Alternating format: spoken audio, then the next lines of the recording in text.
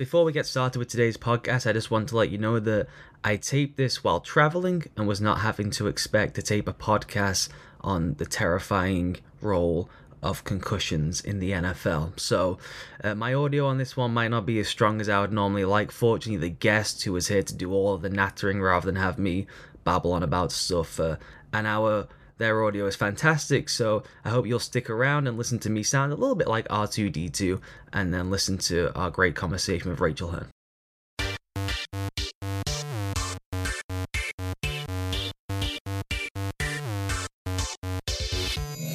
Welcome to a bonus edition of the Read Optional podcast. We are taping this first thing on Friday morning. By now you'll have seen the disturbing scenes last night with Tagovailoa playing in a Thursday night football game in Cincinnati after suffering what looked like to most objective people some kind of head injury on the Sunday that was then put down as a back injury. Throughout Friday, over the weekend into next week, as the NFL and the NFLPA complete their investigation into what happened in the Buffalo game, and then in Cincinnati on Thursday night, you'll hear all kinds of talk from people on a whole bunch of different networks about what's going on, failures in the protocols and that kind of thing. So I thought I would go and get someone who actually knows what they're talking about rather than just bloviating from the sideline. So I'm happy, although the circumstances are awful, to welcome onto the podcast Rachael Hearn, who is an athletic trainer and someone who is right on the end of completing a PhD, I believe, in CT and traumatic brain injuries and the impact of active rehabilitation on CTE, which I know she would like me to point out from the top is different from concussion itself, but still an athletic trainer and someone who knows about all things TBI. So Rachael, thanks for joining me. Thank you so much for having me. So let's just begin, I think, just generally. As I said, by now everyone will have seen both the situation with Tagovailoa. Will you just first walk us through what is the NFL's concussion protocol? That is what's going to come under the most duress from this incident, and that is what the NFLPA and the Players Association and the NFL are investigating, is whether the protocol was properly adhered to. Can you just walk us through what the protocol is? Of course. So there's been a lot of changes, I would say probably in the last decade when it comes to just concussion management and identification overall. But the NFL kind of breaks theirs up into three pieces. So you've got your sideline survey, you've got your locker room exam, and then if a concussion is diagnosed, then you have what's called the return to play phase. So in the sideline survey, you're kind of just looking at the more obvious symptoms of concussion. So you'll look at some of that, whether they have physical symptoms, whether they're kind of stumbling around on the fields. You've got your memory questions. Do you know where you are? Do you know what your name is? There might be a little bit of some physical screening, but it's more of a brief screening just to see if it's worth further investigating whether a concussion is there or if they think the player might be fine. If they decide that it's worth investigating more, they'll go into a locker room exam. And this is where typically the athletic trainer, potentially the team physician, will do what's called a SCAT assessment. So that's just a more defined checklist of things to go through with more detail. So detailing and actually reporting what the symptoms are, how severe the symptoms are, again, further memory test. Another part of this locker room exam is that neurological examination as well. And that's when we first kind of have that introduction into the independent investigator on the field. So those are the first two: concussion identification. Then we can go into what the return to play phase is later on. So when Tua had the first injury in the Buffalo game, they announced that initially as a head injury, then they converted it to saying it was a back injury. Now, everyone will have seen the video by now, and I know you don't want to speculate on exactly what happened with Tua Tagovailoa, and we're going to get onto that kind of speculation of it all in just a little bit, but the stumble is what has everyone's attention from that, right? That something that even just as the generic football fan, you see, you go, oh, yeah, we've seen that now hundreds of times. That seems like a pretty clear, obvious case for concussion. Who is it who decides, and what is the protocol to get you from the stumbling part to then saying we're going to put them in the concussion protocol to evaluate that, as opposed to what they did, which was back injury, which then means they don't have to actually go through the protocol leading into the Thursday night game? So there's multiple individuals that will be present on the game day that kind of collectively decide what the further decisions might be made, what the next steps might be for whatever injury is there. But at the end of the day, the team physician on game day has final say on what's going on. That actually differs from if someone goes through the concussion protocol and they go through that return to play phase. That actually is up to the independent neurological personnel that will decide that. But on the game day, when we're talking about injuries, it is the team physician makes the final call. So they will have gone through some of those screening, and like you said, we noticed that stumbling. That could be that gross motor instability that we see on the concussion game day checklist from the NFL. And I think that's what everyone's really hanging on. I'm curious to see what comes out of this investigation, how they've determined that that gross motor instability was from a back injury and not a concussion. But again, I don't want to speculate because I don't know everything else that's been going on around, what other symptoms were there. It does look fishy, though. If they were to put him into the protocol and go through the initial steps you outlined and then the return to play one, what are some of the mechanics of that? And two, how feasible is that to do within what is really 4 days? Because they're doing the game day evaluation on the Sunday, right? And then he has to be ready to play for Thursday day. How feasible is it to do a concussion evaluation in 2 days of, non-game prep, or 4 days if we're saying they get every minute up to kickoff? I think where we're getting the 2 days, the 4 days, and then the outrage of he did return after 4 or 5 days. Let's say he did go through the concussion protocol. That is up for debate and is highly debated kind of in the concussion and CTE research field. I think the 2 days is coming from they've given it 2 days to decide whether he had a concussion or not. There's no rule that says we can't do that, but I think you do tend to try and diagnose a concussion or not a concussion within 24 hours. Sometimes you can have brief symptoms that may not carry over into the next day. When you hurt your head will hurt for the next couple of hours. That doesn't mean we have a brain injury. So I think it is standard practice sometimes to give 24 hours, but I think what they've done there is tried to give 48 hours to have symptom resolution before saying, oh, he doesn't have a concussion. And that is not something that we should really be doing, because you can have a resolution of some of the symptoms within that 48 hours, but he will still have had a concussion. And he might still have some micro level brain damage there. So I think that's where the 2 day is coming from. The 4 day is feasible technically. And that's where we get into the debate of, should we be doing that 4 day? But when you get into the return to play phase, the whole point of the return to play is to ensure that the athlete can do physical activity without eliciting any symptoms. So what it breaks down to is phase 1 is just making sure we have no symptoms at rest. So we don't have any symptom provocation, and they've been symptom free for 24 hours. So let's say we've had a concussion diagnosed. 24 hours later, I'm feeling better. All right, let's start on to the next phase. The next phase, we go into aerobic or cardio. So they'll do non-contact, very isolated treadmill running, lap running, cross trainer, anything like that, to get the heart pumping to see what effect that has on symptoms. Next phase is doing non-contact sport. So they'll do any sort of sport drills that are non-contact. 24 hours goes through. We don't have any symptoms with that. We move on to the next phase, which is contact practice. Now it's important to highlight there, it has to be a practice. You cannot skip that practice element and go into a game. Once we've done a full practice, had no symptoms whatsoever, that's when we'll do another evaluation from the team physician, the athletic trainer, and the independent neurologist to decide whether they're cleared to return fully. That's when we can start talking about games. Can you technically do that in 4 days? Yes. Should we be doing that? Definitely not. But that's where we start to get into the debate of, well, what is a good timeline? And I think a lot of people differ on their opinions of that. But as things stand with the protocol now, you can actually get cleared in 4 to 5 days. Now, we should say this once again, just for context, he wasn't in the protocol, so they didn't actually go through these things. But you're saying mechanically, had they put him in there, there is a feasibility they could have got him through the protocol in time for Thursday Night Football. And Thursday Night Football, as a general concept, this is my words, not Rachel's, is immoral. They shouldn't be playing 4 days after playing on a Sunday, particularly in a game that was 109 degrees and they were all throwing up on the field because they had heat exhaustion and sunstroke. That's by the way.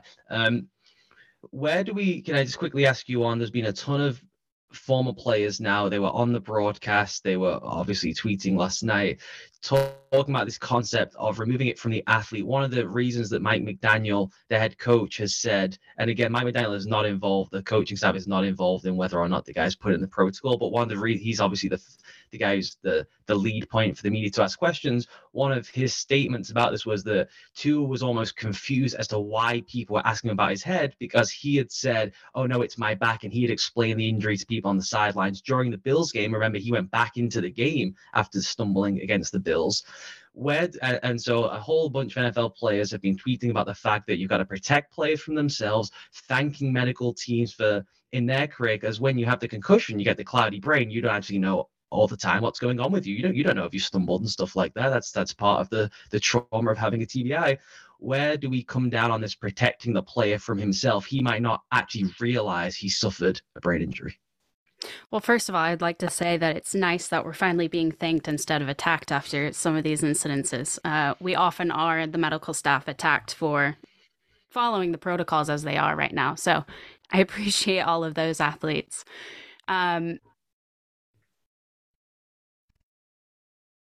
When answering your second question, how much do we take into account how the athlete is feeling versus those more what we call objective measures of what's going on?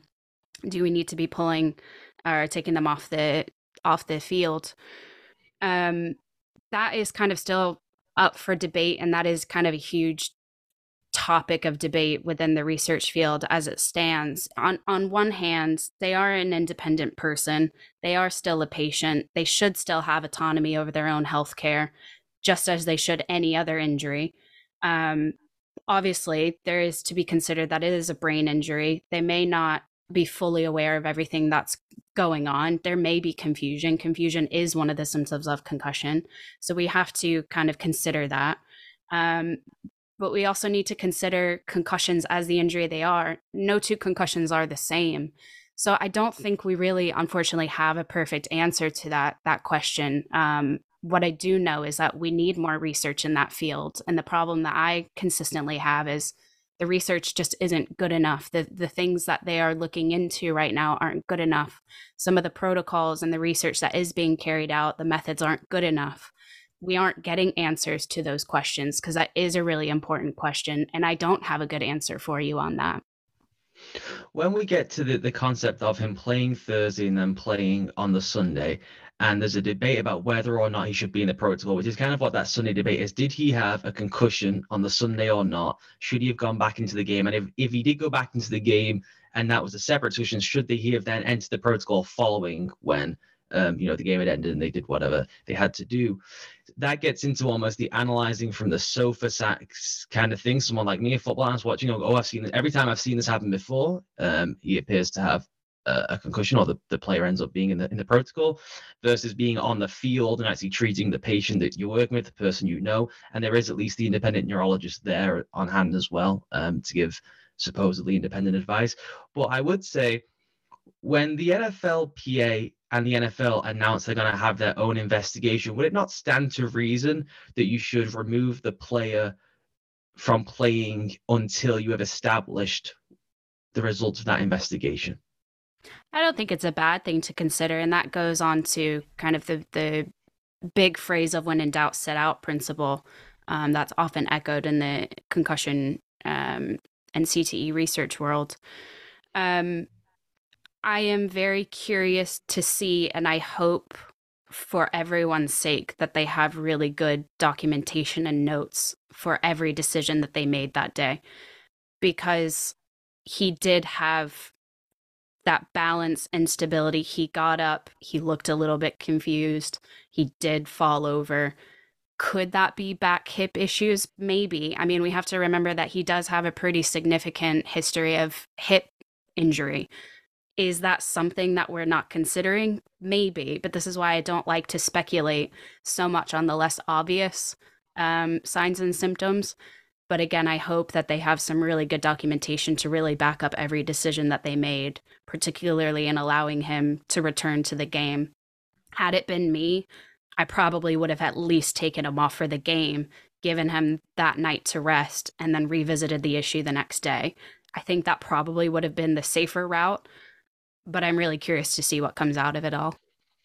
So on that returning to the game, you have a situation where you've got the team's training staff and you have the independent neurologist. He's unaffiliated with the team. He or she's unaffiliated with the team. They're a neurotrauma consultant. They have to. It's like, is it a double tick rule? Is it just a group decision together? Do you understand? Do you know the function of how those kind of walls break down? But they at least have to be involved in clearing the player to return to the field, right? So it's not just the team on their own. So, what I read actually on the NFL checklist, which is publicly available on the NFL's website, on the game day, the team physician has the final say on whether they return or not. The difference is if they go through the concussion protocol and they go through the return to play, the team physician will say, I believe this player is ready to return. And then the independent neurologist then gets final clearance. But that's only if the athlete had been diagnosed with a concussion. When it comes to the game day protocols, it says on the NFL's website that the team physician has the final say. So let's say then, let's play it out as though he had suffered some kind of head injury on the Sunday. Then he's playing 4 days later. As you said, you can feasibly clear a concussion protocol in that. But when you get the second one that is confirmed on the Thursday, what are the dangers? I mean, it's clear to everyone what, how horrifying that is, and we saw the results on the field. But what are kind of the medical dangers of sustaining a second brain injury within 4 or 5 days? There's three things that should be considered when returning someone too early from a initial brain injury. So the first one is called second impact syndrome. So this can lead to immediate death. So you'll have brain swelling, brain herniation that causes so much pressure buildup that that can lead to death either immediately or a couple of hours later. You can also have, similarly, it may not be as severe enough to cause death, but it can cause severe brain impairment. So one of the famous cases that's really led on concussion protocols is Zach Lestet. Apologies if I've gotten his last name wrong, but I do know his name is Zach. There's been a lot of laws created in his honor, and he did suffer second impact syndrome, and he has been left with quite severe brain impairment. So those are kind of the more immediate effects that we should be considering when returning someone too early from a concussion. But the second one is considering those long-term consequences when we start talking about CTE.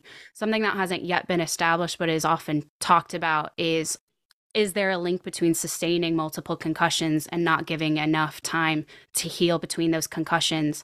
Is that something that might lead to an increased risk in developing CTE or developing more severe CTE? That's not an answer that we can really establish yet, but it is absolutely something that is spoken about often. In terms of the second impact syndrome, is there any research on the length of time between when one is considered the secondary impact? For instance, Tua went back into that game. The concern would be if you as a professional believed he had a concussion in that Bills game, then the concern is if he has a second impact strike in that game alone, then as you're saying, that the top risk is just immediate death. It's that severe. Then we have the Thursday. A big part of this discussion, I believe, that will happen is the fact it was a Sunday to Thursday game rather than a Sunday to Sunday. Is there any distinction between it being that compressed a time frame, Sunday to Thursday, if he did have a concussion on the Sunday, as opposed to those extra couple of days? Would it have made any kind of difference, or is that still too much of a shortened time frame for someone who has sustained a concussion? I think that's $1 million question. And once we have that answer, I think we'll have better concussion protocols overall. I think research is kind of indicating that it takes about 2 weeks on average to have full symptom resolution. And one of the arguments that we're having is, does that mean that the brain has actually fully healed? There are a lot of individuals that believe just because we don't have symptoms anymore, it might take up to 28 days for an actual full recovery from a traumatic brain injury. So I think what we're really considering is 2 weeks to a month is often the two things that are discussed, which absolutely blows 4 days out of the water. I do think even those extra couple days could help and could make a difference when we're talking about 4 days versus 14 days. Another thing the listeners will be interested in would be just understanding what the fencing response is, and what that could mean. Obviously, it's one of the most horrifying parts for the layman or just the public out there, not a professional, when they see twisted fingers or unusual arm angles. Can you explain to the audience just what that is and why that happens? So the fencing response is one of the most clear-cut symptoms of a concussion that we know. It's kind of unarguable, and that's why I think we're not having much of a debate as to whether he had a concussion now. That's not speculation. That's something we can see, and we know that it's a response to a concussion. That fencing response is a neurological response, and it does indicate there's been trauma, to the brainstem. So while there's a lot of kind of gray area symptoms, that memory, that balance, did he fall over because he had a back injury? Did he fall over because he has a concussion? When you have that fencing response, that's a uncontrollable physical response to trauma to the brain. So it absolutely says he had a concussion that night. Just quickly on the second impact part of that. So we know he had one last night, and still the discussion is whether or not he had the first one or not, and does that then make it second impact? If you do have the first one, is there a shortened threshold to hit? As in, does it take a less impactful hit to then cause the second concussion? Or is it the same throughout? As in, if it hasn't healed fully, like you said before, is there a lower barrier to entry to then sustain the second one, which could be which is that much more damaging? I don't think I can say that with certainty, but that is something that's kind of widely believed is if you've not fully healed from an injury, it is easier to re-aggravate that. And that goes for any injury, right? So if I have an ankle sprain that I return too early, it's obviously going to be a lot easier to sprain that ankle again when it's already damaged. The brain is a muscle, just like all of our other tendons and muscles. So I think that's something that is kind of widely accepted. Is there a lot of evidence to back that up? Maybe not yet. But yeah, it absolutely could have been elicited with an easier hit. So what now for Tua? We read last night that obviously he went to the hospital. They said he had movement of all his extremities. They discharged him from the hospital in Ohio, and he flew back with the team to Miami last night. I end up, like any journalist fan, you end up down these rabbit holes of Twitter, which is the worst place to do science. And I'm reading all these things about why you shouldn't be flying after you've had a concussion. Can you give us maybe just some bullet points on what kind of the next steps are for Tua? Well, I think being discharged from the hospital is fair. Now we can talk about how he should have gotten home, but I do think it's fair that he was discharged from the hospital. We send them to the hospital for two reasons: to make sure that there's not any severe leading to that hemorrhaging and, the big time brain injury leading into the more severe brain injuries. So they can rule that out. The other thing is what we call C-spine. So ensuring that his cervical spine is healthy. There's no brain or skull fractures, anything like that. Concussions don't need to be managed in the hospital. So if we just, even if it's a severe concussion, we don't actually grade concussions, but let's say it is a severe concussion, he had that fencing response. That doesn't need to be managed in the hospital. So I think it was absolutely fair for him to be discharged. Can we get into the conversation of whether he should have flown or not? Yes, but how else was he going to get home? He needs to get home at some point. So I think it's things that we try to avoid. It's a risk factor to be considered, but, guys got to get home somehow. And so what now in terms of recovery from him? I mean, I guess they have way more information than us, so they kind of do know if there was, if they were lying about the initial one, if maybe they themselves were a bit borderline on it, got talked around by the player, or the fact, this is what comes into big time sports is the Dolphins are better than maybe they even expected at the start of the season. They had a chance to be 4-0, and it's a big Thursday night primetime game, and they're playing a really good team. So that's maybe why they thought they could do it. And they knew they would have, I think, the 10-day lag after the Thursday game. If we can just get ourselves through Thursday, then we'll probably do, double protocol from the Friday morning onwards for the 10-day rest. That kind of, only they will know that. So, it's a horrifying situation if that was the calculation they decided to make as a medical staff. What does the recovery process look for them now? If they do know that it's a second impact one, is it any different to if they are just now treating this as the initial concussion? No, it's no different. So in theory, could he be released in 4 days? Yeah, he could. So I think that's what will be interesting is whether they do release him, whether they do play it safe because they have an extended period before their next game. I think this conversation would have been a lot more interesting had they had a game next week or had to fit within that 4, 5, 6, 7 day. But they have 10 days, which gives them a little bit of buffer. I see them taking advantage of that because it's just not worth the bad PR. But it'll be interesting to see if he does come back in that 10 day. I can't speculate on that. It depends on multiple factors. Is he exhibiting symptoms? Is he adequately reporting those symptoms? Are we getting enough information on some of the physical, more objective measures? It will be interesting, but I do see them taking advantage of that 10 day for sure. Now, is there a, heaven forbid, triple impact situation where if he did have the first one that's undiagnosed and he has the second one, and they treat this as the first one, and we're saying he could play again in 10 days, where you were saying before that maybe we should be looking at 14 days is kind of the current understanding of the full healing. 10 days is still not 14 days, and that would still be, the worst of worst situations. Something happened the following Sunday, you're looking at three in what's that, 15 days. Is there a triple impact thing? Does that ever even need to be checked since we've had such like modern understanding of concussion? I think triple impact would still just be secondary impact. So it's still just another exposure to another brain injury before the injury was healed. So we've got to consider the short term consequences of releasing him too early. But I do think with each consecutive concussion that's not being given adequate amount of time to heal, it takes a little bit longer to get back from that. Again, going back to your average ankle sprain, if we sprain it once, we go back too early, we sprain it again, it's going to take a little bit longer to get that ankle happy, stable, strong enough to go back to football. Brain's going to be the same way. So the more symptom, the more injury that we have, the longer it's going to take to actually fully recover from that. How much does ego come into this now, where there's a real human element here? I mean, it's the most human element, is that everyone saw what happened. It's one of the most disturbing things we've seen in a football field. I think everyone feels pretty confident something happened in that Sunday game. Now this medical staff is up against the wall because they are national TV news. If they held him out of next Sunday, it's almost a confession that they didn't get it right the first time around. Is that wrong? Is that just idiot outside talking head stuff? Is it that you evaluate each one to one, and maybe they were correct on the first one, and then now they are just taking it?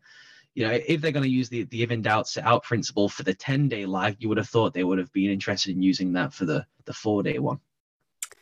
I think people will definitely speculate about that, but I don't think it's an admission to anything if they take the 10 days. Like we said before, on average, it takes about 14 days to get full resolution of just the symptoms alone. Nonetheless, how long does it actually take for the micro level trauma to heal? So I think even if we looked at this independent, we took away that first initial hit, it would still be appropriate to take advantage of that 10 days. So I'm sure people will speculate on it, but I don't think it's an admission of guilt on their part for taking advantage of the 10 days.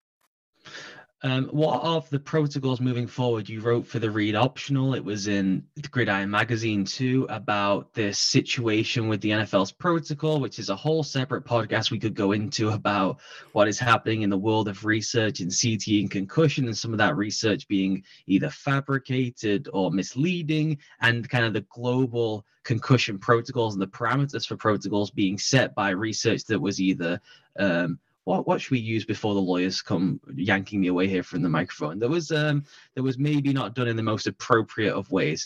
Did I get that right? Maybe.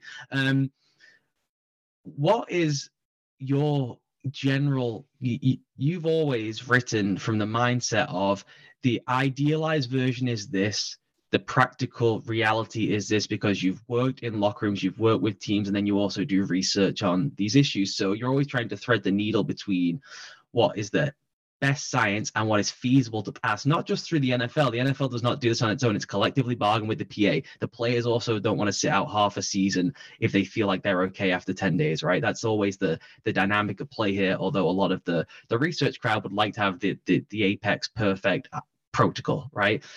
What do you think we could see? Because this will inevitably and should probably spark a conversation about the NFL's own protocols, and they were probably going to have to make a change in the next 12 months anyway. What kind of can you see as a general outline for what they could do moving forward?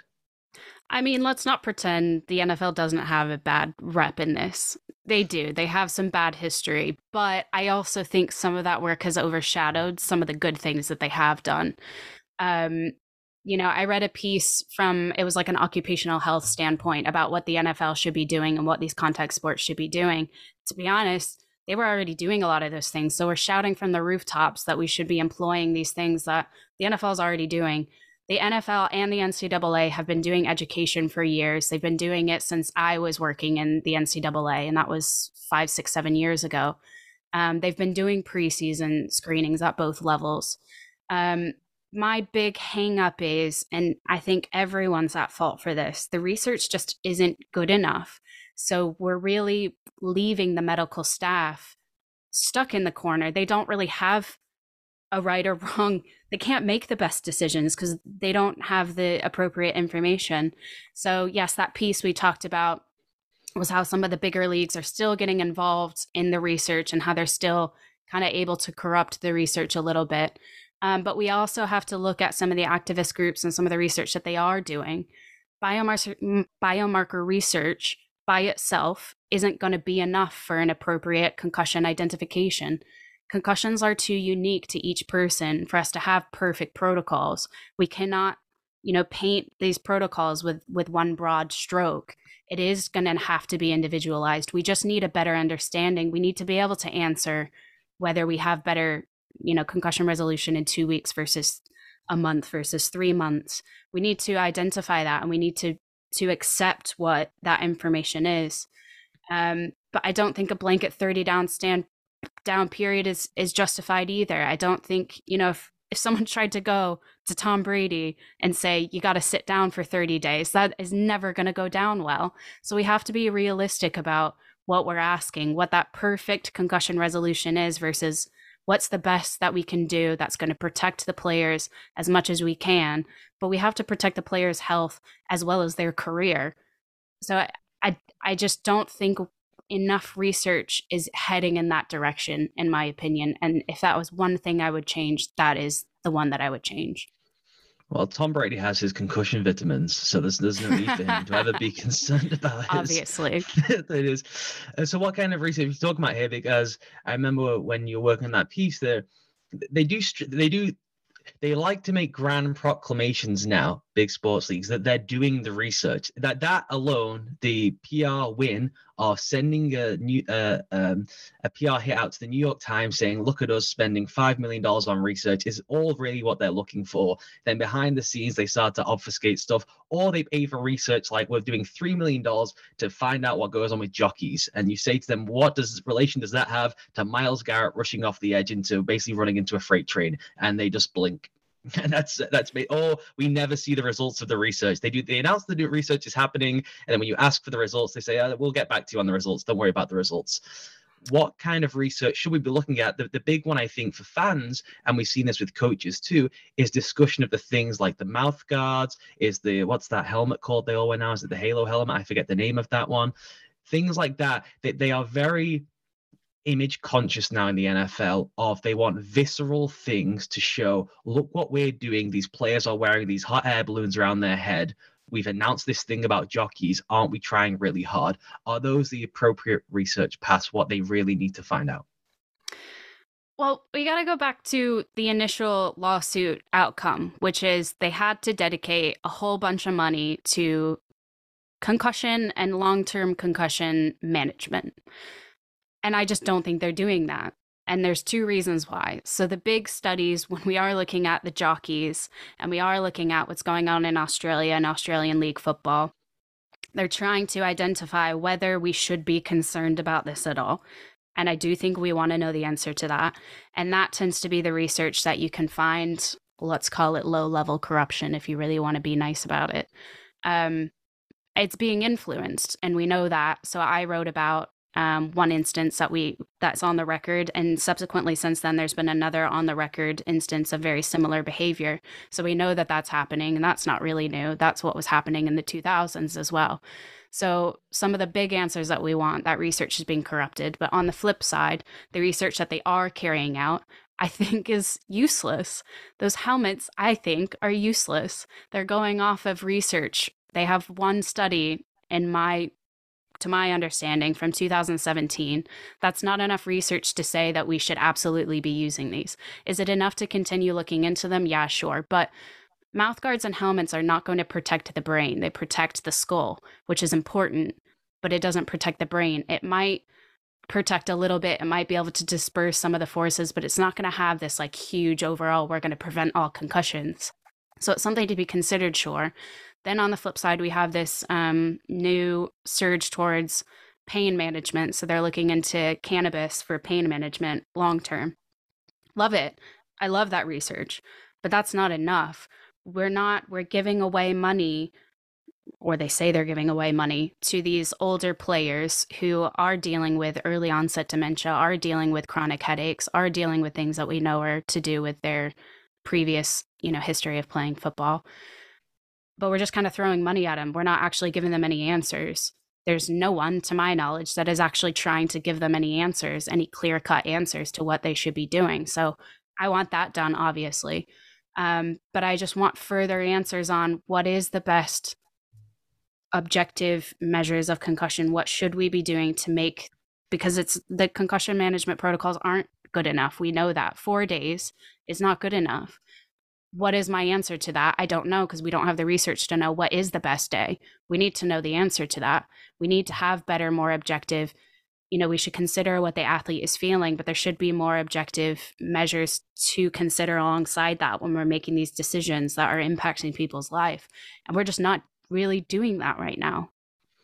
And one of the points you made in that piece was having the NFLPA take on whether it's more autonomy, more authority, getting almost, I don't say more of the flack, but being held to just as high a standard as the league itself. That a lot of the times when they announce this research, it's a joint partnership in league with the NFLPA, either because the NFLPA is going to, help have players in the study, or just they're co-signing it because, any research around concussion CTE is helpful to the Players Association. The players should have as much information as possible about playing the sport. But you've written that you would like them to try and look more into why you allow them to allocate part of this money towards jockeys. Why aren't we looking more at whether it's medical, active rehabilitation, which I know you've done research on, of trying to help your members? I mean, you're a union. These are your members, helping them now. And you want the athletes themselves to have more of an understanding on what is being conducted essentially in their name, right? We're doing it now to help maybe you and guys in the future, and you should be having a say over where these resources are allocated and what research we're committing to. I mean, I just think that the NFLPA right now is taking a bit of a supportive role, and they should be a primary role. So I think they're supporting research efforts, but that's just not good enough, and we're finding out why. They have skin in the game more than anyone because their players are at risk. Either they're at risk of implementing protocols that are too much without enough evidence to support them, and it's going to affect them financially, it'll affect their career. But we need to consider their health as well. So we need to make sure that we are heading in the right direction. The research is heading in the right direction. The research is focusing on those big questions that we need answered in order to move this whole field forward. I just don't see anyone more perfectly positioned to ensure that happens than the NFLPA. And I think the players need to get more vocal as well. They need to be in support of better management and identification protocols, but they need to remember what some of the consequences of that might be too. They are the only ones that can really stay in the middle. Everyone else has a bias on either side. So I just think that it's the most responsible thing for them to be pushing this narrative more than anyone. Two more things before I let you go, because this is another one where I just want my listeners to hear from someone expert in the field as opposed to what's going to happen on the online. So that's what we're trying to do here. We wrote a piece, you helped me write a piece for The Guardian, I think, what was that, 3-4 years ago, on some of the differences between rotational versus head-on impact. So always the famous things around concussion, and even if you were trying to do, I don't know what you would call activism journalism, which I've been maybe guilty of in the past myself, you always use the shock absorbing bang play over the middle, the bang bang play that they've tried to take out the sport. And there is a difference between those kind of over the middle of the field collisions of safety coming down and just wiping someone out helmet to helmet, and the kind of rotational forces that can get put on someone, which is what has happened here to Tua in the last 2 days, as he's basically been spun around and then had his head slammed into the ground. Can you outline for people if there are any differences or what the differences are to know between the rotational kind of head injury and the head-on impact? Well, I think it is important and it relates a little bit to my previous comments about the helmets and the mouth guards. So, with a concussion, there's two kinds of forces that can be applied to the brain. So, there's basically head on, and they move in a linear rotation. So, they're just moving in a front and back line. That can cause stretching of the neurons, which can still cause some damage, but that damage might be a little bit more localized and there might not be complete tearing of those neurons. So that's maybe an argument for the helmets might be a little bit more useful. If we can take that linear force and kind of disperse it along the helmet, that might be, a pro. Where my concern becomes is what we call the rotational forces. And this is where those helmets and the mouth guards become less helpful. And it's really hard to just get only a force that's moving forward, backward. There's almost always some sort of rotational element. When you get that rotational element applied to the brain, that's when we get the most damage on the neurons because they end up tearing. And when those neurons tear, there's this whole cascade of events. But one of the most important ones that I want to highlight is it might release some of this tau protein, is what we call it. Now, the tau protein is what we believe leads to CTE. CTE is what we call a tauopathy. It's a tau neurodegenerative condition, disease, symptom, whatever you want to call it. But that's kind of the thing that I want to highlight is when we have those rotational forces, we get that tau released into the brain. That might be something that we need to start considering when we're trying to connect the dots between the more acute short-term concussion and that long-term CTE that we're all concerned about. So I think we really need to kind of to highlight that a little bit more. And then in general, just finishing with Tua specifically, some of the legal liabilities of what's happened here. That's one of the big things I think that's often misunderstood about the profession of being, involved with the team as a trainer is that there are all kinds of things that make you legally liable beyond the team, personally liable as a medical professional beyond the team. Can you outline any of those and kind of what maybe we could learn from this investigation that the NFLPA and NFL are conducting? Well, this is why I said earlier, I hope they have some really good notes. Concussion is the only injury that we have very specific, clear, defined, and severe legal liabilities and punishments. And that goes back to the ZAC laws that I spoke about earlier. There are laws in all 50 states outlining the need to have some sort of concussion protocol in place. And there are very clearly defined for each organization what those protocols are and that they need to be followed. There aren't really, if any, to my knowledge, other injuries that are that clearly defined and have that level of punishment. Can we say if someone mishandled a back injury and it led to further disability later on, is that something that we consider as malpractice? Absolutely. But there's a little bit more wiggle room. There's a little bit more gray area. There are very clearly defined protocols to be followed for concussion. And if they can't answer those questions, I do think they're going to be in for quite a bit of trouble.